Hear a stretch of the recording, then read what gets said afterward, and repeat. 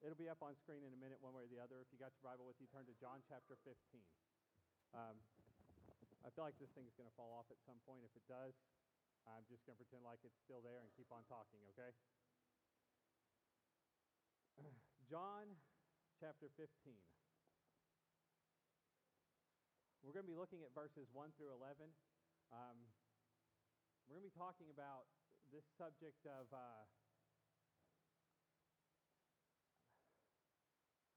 what it means to actually be a disciple of Jesus Christ. What it means to actually have to bear fruit in your life. How it is we bear fruit and how we bear more fruit. That's what we're going to be talking about today. As we look at John chapter 15, and we start here in verse 1. And if you'll follow along with me, I'm going to read, and then we're going to go to the Lord in a word of prayer. I am the true vine, and my Father is the vine dresser. Every branch in me that does not bear fruit, he takes away. And every branch that does bear fruit, he prunes, that it may bear more fruit. Already you are clean because of the word that I have spoken to you. Abide in me, and I in you, as the branch cannot bear fruit by itself unless it abides in the vine. Neither can you unless you abide in me. I am the vine, you are the branches. Whoever abides in me, and I in him, he it is that bears much fruit. For apart from me, you can do nothing. If anyone does not abide in me, he is thrown away like a branch and withers. And the branches are gathered and thrown into the fire and burned. If you abide in me and my words abide in you, ask whatever you wish, and it will be done for you. By this my Father is glorified, that you bear much fruit, and so prove to be my disciples. As the Father has loved me, so I have loved you. Abide in my love. If you keep my commandments, you will abide in my love, just as I have kept my Father's commandments and abide in his love. These things I have spoken to you, that my joy may be in you, and that your joy may be full. Let's go, Lord, in a word of prayer. Dear Heavenly Father, we thank you for this day and for the many blessings that you've given us. Lord, we thank you that we can come together and worship you. Then we can come together and look to your word, Lord. That we can come together and gain understanding. That, Lord, we can come together and we can just, as a group of believers, spend time with our Father. Spend time with our Savior.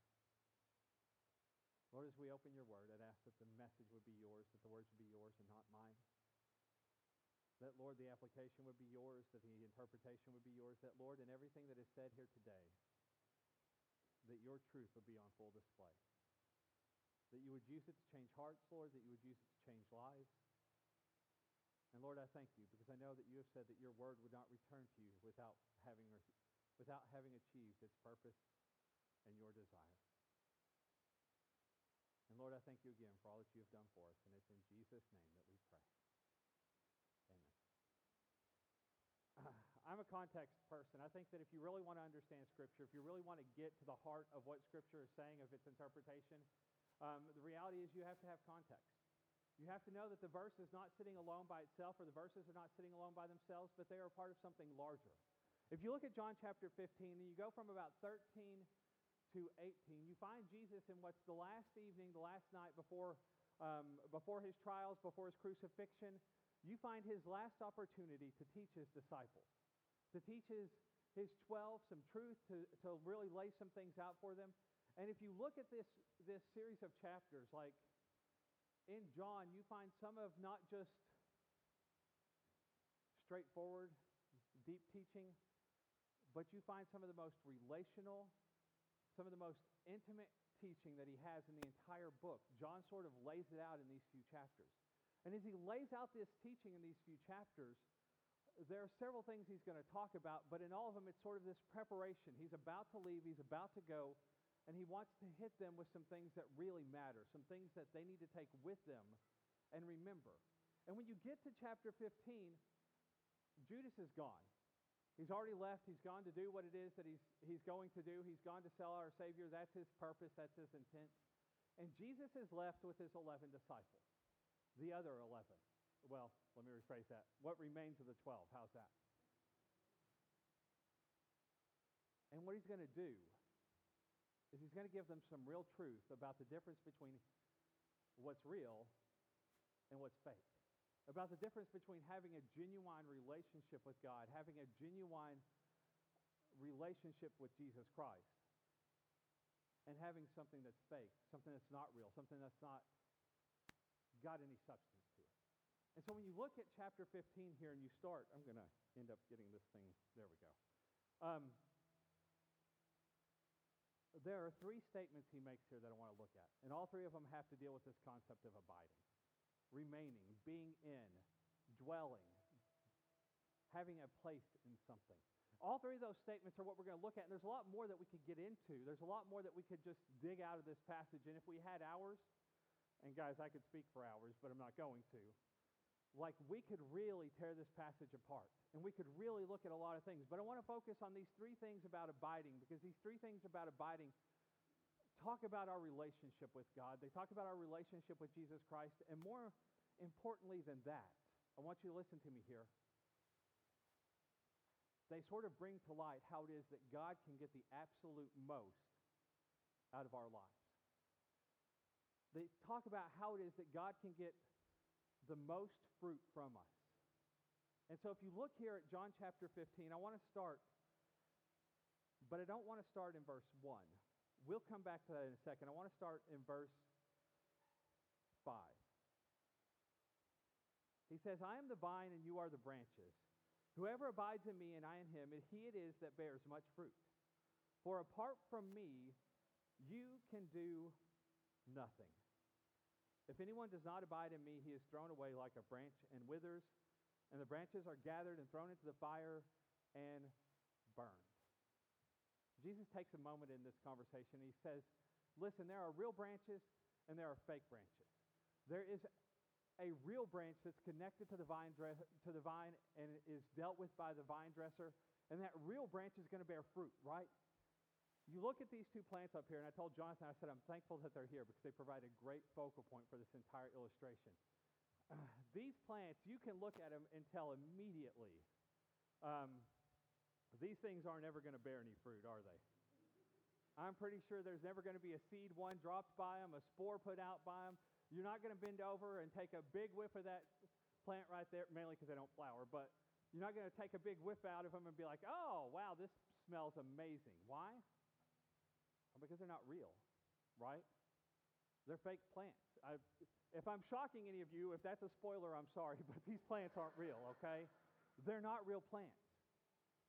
There's nothing about them. They're not going to grow. They're not going to put down roots. They're fake. Jesus has his 12 together and he says, listen, every branch that abides in me, it bears fruit. But if it's not in me, if it's a branch right there, sitting amongst the vine, pretending, posing, acting like it's one, but it's not one, that branch is going to be taken away and it's going to be thrown in the fire. And guys, take it at its very basic level what Jesus is saying here. He's not saying that you'll ever lose your salvation. He's not saying that, listen, if you aren't bearing enough fruit, I'm going to get out there and I'm going to kick your rear until you do it. That's not what he's saying. He's saying there are real vines or real branches and there are fake branches. There are branches that are a part of the vine and there are branches that are not a part of the vine. And those branches that are not a part of the vine, he's going to take them away. His disciples are going to look back on this night after a few hours, after they find out Jesus has been sold by Judas, after they find out he's going to be crucified. They're going to go back and they're going to look and remember that he had this conversation. And Judas was right there amongst them, but was never a part of them. He was right there with them, but he was never actually one of the true disciples of Jesus Christ. Right then, right there, the illustration becomes true. It becomes real. Right then, right there, they begin to understand this. There are real branches and then there are branches that aren't. Look, each and every one of us either has a relationship with Jesus Christ or we don't. That's the nature of it. Either you've placed your faith and your trust in him or you've not. You walk after him, you follow him, you surrender to his lordship. You are obedient to him or you're not. It's that simple. It's that straightforward. It's that easy. Before you go anywhere else, like that is the essence of this conversation. Let's go back to verse 1 now and let's look at this. He says in verse 1, I am the true vine and my Father is the vine dresser. Every branch in me that does not bear fruit, he takes away. And every branch that does bear fruit, he prunes that it may bear more fruit. Verse 1 is a botany lesson for all of us. It's a horticultural lesson for all of us. If you get right to the beginning of it, Jesus is teaching something that they already know. He does this. He does it in chapter 3 when he talks about the spiritual birth. Everybody already knows how birth works, right?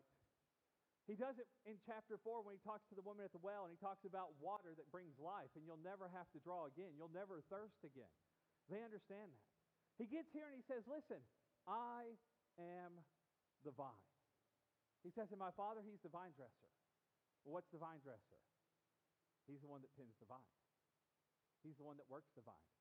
He's the one that picks it up, that puts it where it needs to be. He's the one that ensures that the vine does exactly what the vine is supposed to do.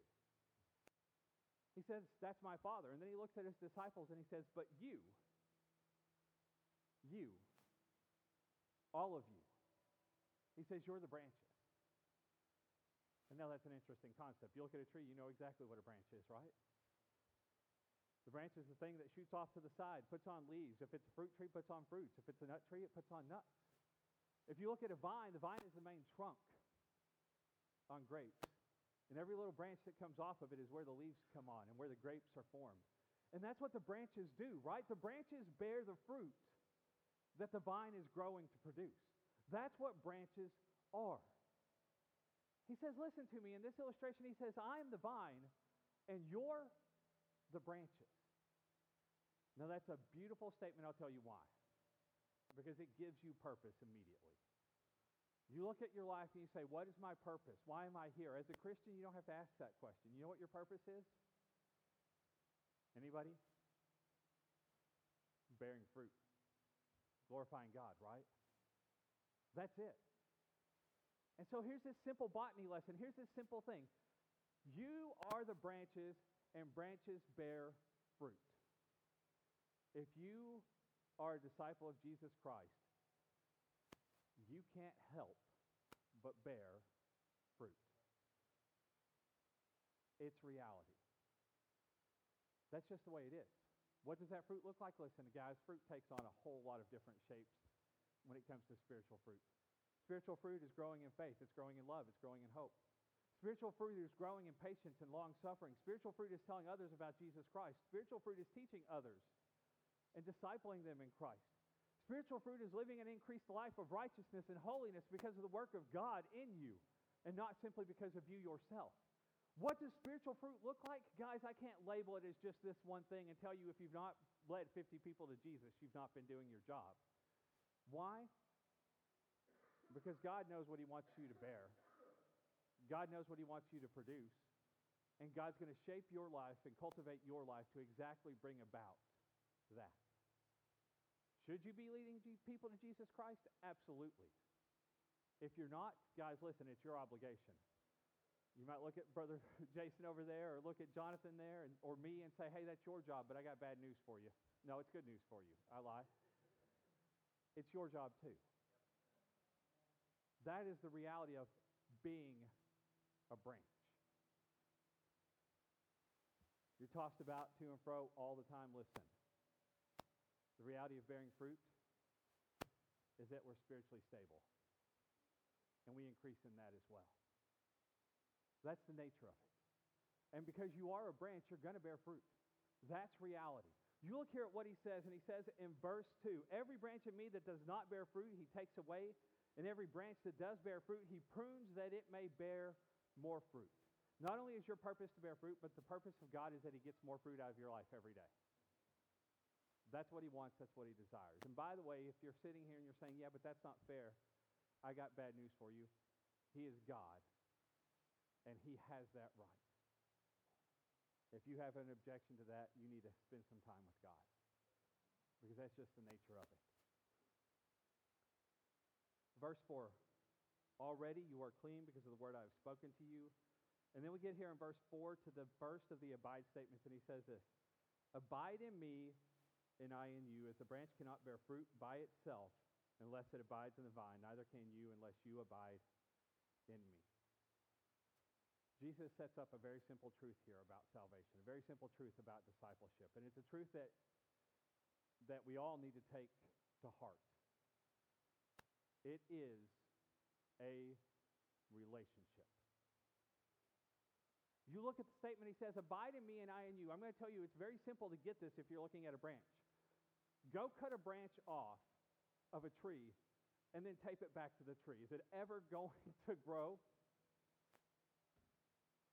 No, you just take that thing up there, you slap it on the side of the tree, wrap some duct tape around it, and see what happens. You've cut its source to nutrients. You've cut its source to water. You've separated it from the tree itself, right? Listen, for a branch to live, it has to be connected to the tree. Whether it's grafted in or it's grown from it on its own, it has to be attached to the tree. Without the tree, without the vine, the branch is dead. That part we get. That's easy to understand. We look at it as disciples of Jesus Christ at him and say, absolutely, that's right.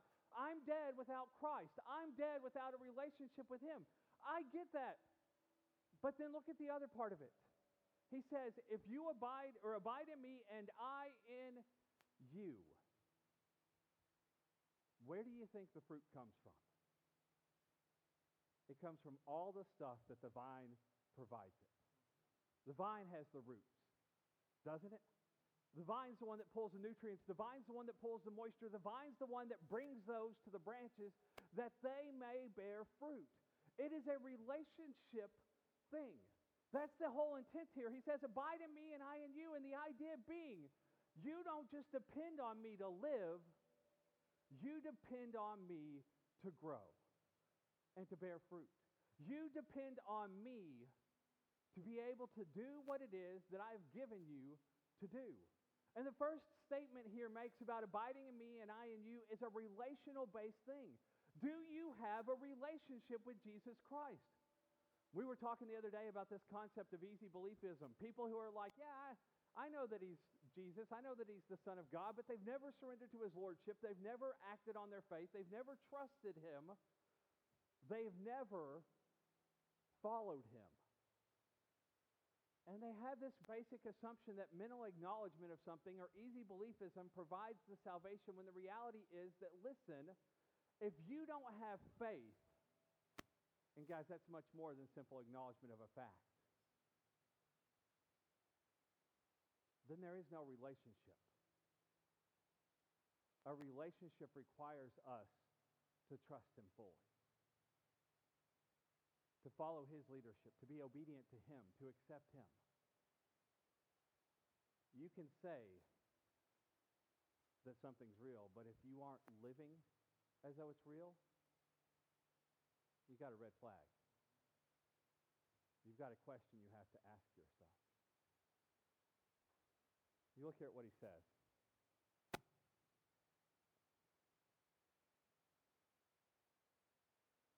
Let's jump down to verse 7. We've talked about 5 and 6. We've talked about the nature of there being two kinds of branches, the real ones and the fake ones. But look here at verse 7. He says, if you abide in me and my words abide in you, ask whatever you wish and it will be done for you. Now, I love this. This is amazing. Again, we're going back to relationship here, and this is fantastic because this, go back to when you accepted Christ as your personal Savior. Go back to that moment that you placed your trust in him, that you said, you know what, I'm going to follow you. I'm going to go after you. I'm going to let you be the Lord of my life. I'm going to do what you ask me to do. Go back to that moment in your life when it happened. Go back to the first time when you first opened the Word of God and you began to understand and began to read it for yourself and get an understanding of it, or that first time that you listened to the preacher preach after you had accepted Christ as your Savior, and you've got this desire, even so, Lord, come quickly. You've got this desire, thy kingdom come. You've got this desire, God be glorified. You've got this desire to see other people come to Jesus Christ. And listen, that's not something that originates in your earthly nature. That's something that originates in the fact that you have followed Christ, that you have a relationship with Christ. That's something that is proof of the new creation that is in you. It's something that is proof of what Jesus has done in you. As Christians, there is something inherent about each and every one of us that we desire our friends and our loved ones to have a relationship with Jesus Christ. Amen? Listen, I don't want anyone to die and go to hell. Absolutely not. It's something that changes in who we are at the moment that we accept Christ as our Savior. I want other people to have the kind of close personal relationship I have with Christ. It's a part of being redeemed to desire that, right? And by the way, you know where that comes from? It comes from the fact that we abide in Him. We've experienced His love. We've experienced His power. We've experienced His salvation and His redemption. And because we've experienced it, we want it for other people. But now fast forward to where you're at currently. Let's flip the coin and look at the other side of it for just a second. Who's going to walk out here and be so completely stressed out about work that you're going to forget what you heard 5 minutes ago? Who's going to get up Monday morning, get so caught up in office gossip or get so caught up in the morning news that they're going to forget that they care about what happens to people for all eternity? You say, I'll never forget that. I bet you have. How do I know that? Because I have. Because I've let the concerns and the cares and the worries of this world set me off course. I'm not proud of it, but I'm going to admit it. Why? Because we need to be real about this. So what does he say then? He says, if you abide in me, and my words abide in you. You know how to maintain this focus on your purpose, this focus on what God has given you to do, this focus on your work? You let His word abide in you. What word? How about for God so loved the world that He gave His only begotten Son, that whosoever believeth in Him should not perish but have everlasting life? How about, I know the plans that I have for you? How about, for the wages of sin are death, but the gift of God is everlasting life? How about, I am the vine? How about we remember those words? Take those words, hide them in your heart, commit them to your memory, make them a part of how you live your life, of how you go about your life. Make that the next step in the relationship you have with Jesus. I value what my Savior says, so I will pore over it, and I will dig into it, and I will learn it, and I will memorize it, and I will study, and I will let it fill my life and who I am, and let that be the thing that guides my steps and directs my path. It's relationship, right? The first part of the relationship, abide in me and I in you. The second part of the relationship is, abide in me and let my words dwell in you. Let them fill you. Let them be the thing that consumes your focus and gains your attention, and then let it be the thing that leads you to, get this, bear more fruit. He says, ask whatever you wish and it will be done to you. By this, my Father is glorified, that you bear much fruit and so prove to be my disciples. Jesus provides a wonderful way of us understanding this point. If you look what he said at the end of verse 7 there, he says, ask whatever you wish and it will be done for you. Anyone here asked for a Ferrari and gotten it yet? Anyone here asked for a brand new mansion and gotten it yet? A 200-foot yacht? Still praying? You know what, as a Christian, I don't need a Ferrari. As a Christian, I don't need a mansion. As a disciple of Jesus Christ, I don't need a 200-foot yacht. If I abide in Christ and His words abide in me, you know what I'm praying for? Your kingdom come. Your will be done on earth as it is in heaven. If I'm abiding in Him and His words abiding in me, I'm saying, Lord, give me a day or an opportunity today to share your love with someone who needs to know you. I'm saying, Lord, give me a chance today to demonstrate your love to my brother or sister in Christ. I'm saying, Lord, today, guide my paths and keep me from wrong and from evil. I'm saying, Lord, today, thank you for what you've given me. He says, ask whatever you wish and it will be done for you. I'm not saying He's going to give you your Ferrari. What I'm saying is He's going to change what you desire. If you dwell in Him and His words dwell in you, you know what you're going to desire? Who said His will? That's exactly what it is. You're going to desire His kingdom, His will, and what He wants for you. That's how it changes. That's what makes it happen. So that first statement is, abide in me, I abide in you. That second statement he makes is, abide in me, let my word abide in you. But look here, verse 9. As the Father has loved me, so I have loved you. Abide in my love. But he's not done, because he really wants us to understand this. So he says, if you keep my commandments, you will abide in my love, just as I have kept my Father's commandments and abide in his love. From a very early age with Jace, we began to teach him a truth. And it's a simple truth. It's a wonderful truth. You may not like the truth, and if you don't like it, I'm sorry. That's just, actually, again, I said it wrong. I'm not sorry. If you don't like this truth, there's something you need to check out here. God's standard for proving your love to him is your willingness to be obedient to him. That's the reality. Are you always going to be obedient? We're sinners. By nature, we have a sin nature, and I'd love to say that today I'm perfect and I have not sinned since I accepted Christ. But the reality is, guys, I have failed. I have failed, and I seek my Savior's forgiveness every time I do. I want to restore that relationship with him. I want to keep it right. I want to keep the things which would get in the way of it out of the way of it. So I seek his forgiveness. But that's what his grace and his mercy are for. But he says, listen, if you love me, keep my commandments. You want the proof of love that we have for our Savior? It is keep his commandments. And so from a very early age, I taught my children, look, if you love God, you'll keep his commandments. That's the way he sets it out. So you can say all day, look, I love you, I love you, I love you. But if you're not willing to do what he gives you to do, if it never enters into your mind to be obedient to him, if obedience to him is the last thing you ever think about, then let me ask you a simple question. How much do you love him? He says here, as the Father has loved me, so I have loved you. Abide in my love. And he says, look, the third thing here is you're going to abide in my love.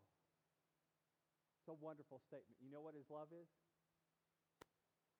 Coming to this earth and dwelling as a man. Living his whole life amongst sinners. Loving them. Teaching them the truth, being rejected by them, and dying on a cross for theirs and our sake. The fact that we are redeemed means we abide in his love. His love and the Father's love is what opened the door. His love, the Father's love, is what gave us the opportunity. His love and the Father's love is what made the way. It's what made the sacrifice. It's how we have salvation. If you have a relationship with Jesus Christ, guess what? You abide in his love. Well, that's definitely an amen statement, guys. If you have a relationship with Jesus Christ, you abide in his love. But look here at what he says next. If you keep my commandments, you will abide in my love, just as I have kept my Father's commandments and abide in his love. It's about fruit. The whole conversation starts off with like, look, if you are mine, you'll bear fruit. You can't help but bear fruit. It's the nature of what you are. It's the nature of who you are. You get to the end of the conversation, he's saying, look, if you're mine, you will bear fruit. And the way you bear fruit is abiding in me and me in you.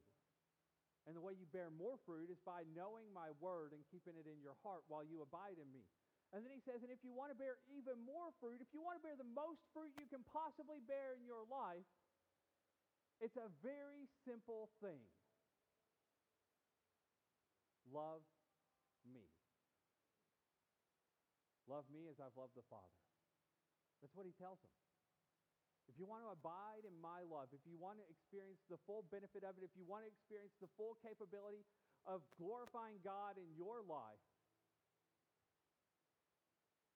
love him like he loves the Father. How? It's obedience. That's it. Your standard of obedience, my standard of obedience, it's the same. It's total, absolute, it's complete, it's full. We'll get to that in a second. He may ask you to do something else. He may ask you to move from Indiana down to Arkansas. Guys, you'll love it down there, okay? He asked us to move from Arkansas to Indiana, and we love it up here. He may ask you to stay right where you're at and open a Bible study in your own home and invite everybody who lives around you to it. Fantastic. Do it. He may ask you to move halfway around the world. He may ask you to just make sure that your children know full well the love of Jesus Christ. But whatever he asks you to do, his standard is always the same. Obedience. That's it. That's the nature of it. That's the reality of it. Look what he says here. Verse 12. You want to fully understand the love of Christ? You want to fully understand what he means by obedience? Verse 12 may not be up there because I want to add it to the end of this. But it says this. This is my commandment, that you love one another as I have loved you.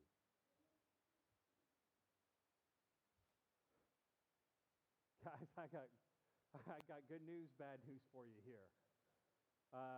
We know the standard. The standard for love is to love like Jesus loved. How much did Jesus love you? Unconditionally, sure. But he loved you enough to die for you, didn't he? He loved you enough to be nailed to a tree. He loved you enough to be beaten with a whip. He loved you enough to be mocked at and spat upon so that you could have everlasting life. Are you willing to love that way? And I don't just mean him, but are you willing to love one another that way? This is my commandment, that you love one another as I have loved you.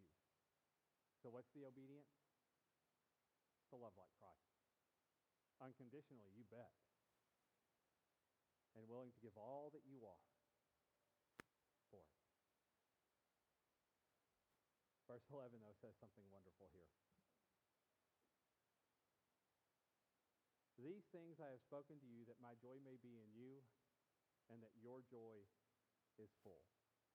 Anyone here ever unsatisfied with life? You can be honest. Anyone here ever have moments where you're down, discouraged, depressed, where you can't find something good to reflect on or to think about? I can give you a simple way to have joy no matter what. I can give you a simple way to not just have joy, but to have it full. Have it joy overflowing, joy so much that it overflows into the people around your life, and they can experience it just like you are. I can tell you how to have a joy that doesn't care how bad things are. I can tell you how to have a joy that fills each and every day of your life fully. Bear fruit for Jesus Christ. Bear spiritual fruit. Have a relationship with him. Have his word dwelling in you. And love like he loved. You have that, and you'll have a joy just like our Savior had. And you'll have joy that's way too full for you to ever, well, you'll just have joy that's way too full. If y'all will, let's go to the Lord in word of prayer.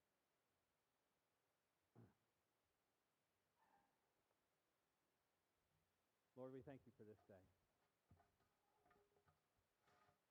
Lord, we know that we must have a relationship with you. And we know, Lord, that the beginning of bearing fruit is having that relationship with you. Lord, we ask that you would just get the most glory out of our lives. That's our desire, Lord, and we know that that is a desire that you will grant. And so we ask that you would give that to us. Lord, we ask that you strengthen us to stay in your word. That you empower us to love like you love. That, Lord, you give us opportunity to share your love with the world around us. Lord, if there's anyone here who's lost sight of the joy that comes in serving you, Lord, we'd ask that you would just show it to them, that they would see it again. And Lord, if there's anyone who does not have a relationship with you, we'd ask, Lord, that they would come to know you. Lord, that they would have that relationship, that they would abide in you and experience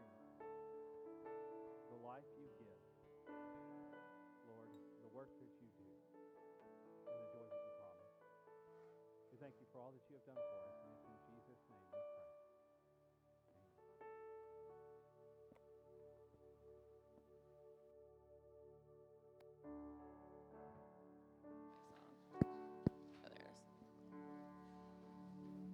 I raise a hallelujah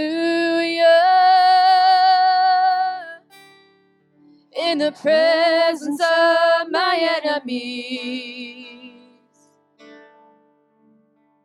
I raise a hallelujah louder than the unbelief. I raise a hallelujah. My weapon is a melody. I raise a hallelujah.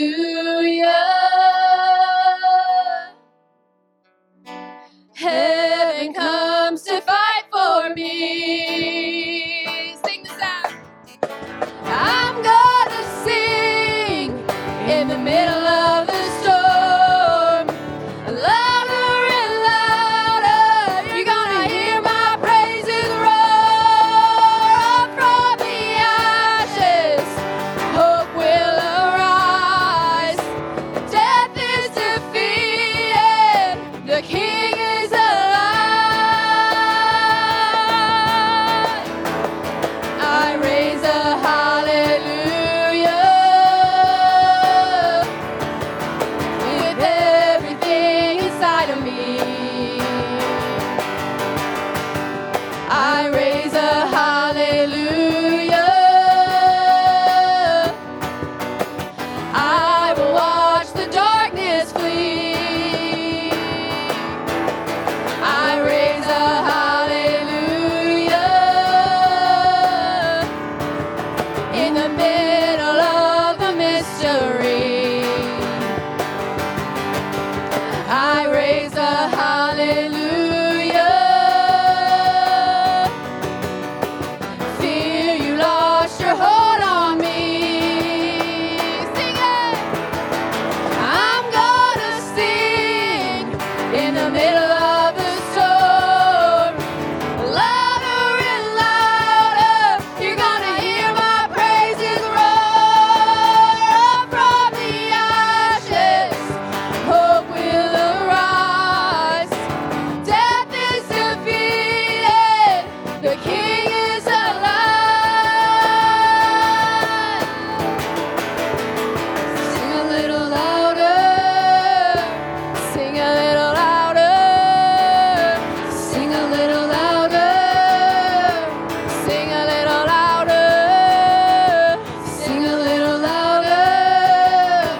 Sing a little louder. Sing a little louder. Oh, sing a little louder. Sing a little louder. In the presence of my enemies. Sing a little louder. Louder than the unbelief. Sing a little louder.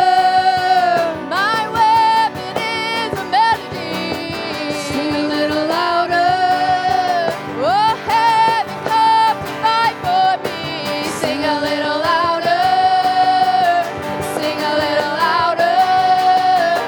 I'm gonna sing in the middle of the storm, louder and louder. You're gonna hear my praises roar from the ashes. Hope will arise. Death is defeated. The King is alive.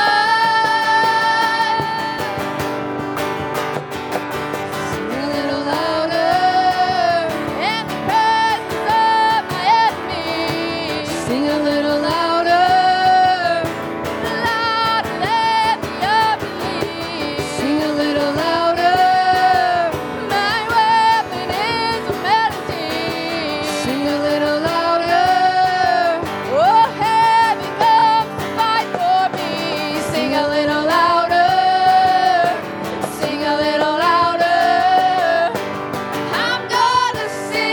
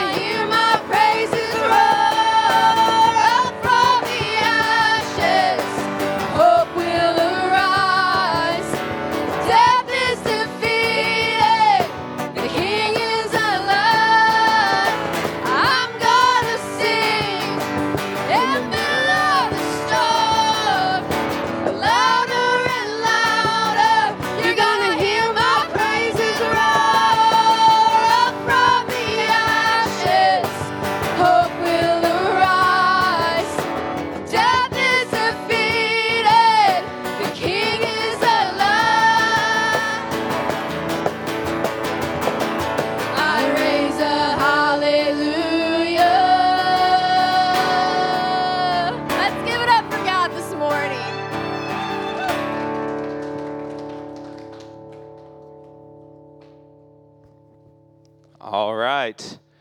I can't follow that. So anyway, raise a hallelujah. Remember, our Jesus defeated the grave. And so as we go out this week, just remember that. Remember, we have him behind us. Be bold. Tell people who your God is. Let them know that you follow Jesus. All right, let's have a word of prayer. Hang out as long as you want. Talk, do whatever. All right, let's pray. Dear God, Lord, we thank you so much for this morning. Lord, I want to pray that if there's one that doesn't understand that love, Lord, that they will come to know that love before they leave today. Lord, I pray if there's anyone among us right now that knows that love but has walked away, Lord, that they'll rededicate right now. Lord, in this time, it is so important to make sure we are producing the fruit you need us to. Lord, we just ask that you'll continue to watch over us. Lord, we love you and we thank you for Jesus. It's in his name we pray. Amen. Have a good week. Whoop, whoop. This podcast is a ministry of Church on the Rock in Brownsburg, Indiana. We hope that it has challenged you to grow deeper in your walk with Christ. If you would like any information about our church, please visit our website, www.churchontherockbb.com.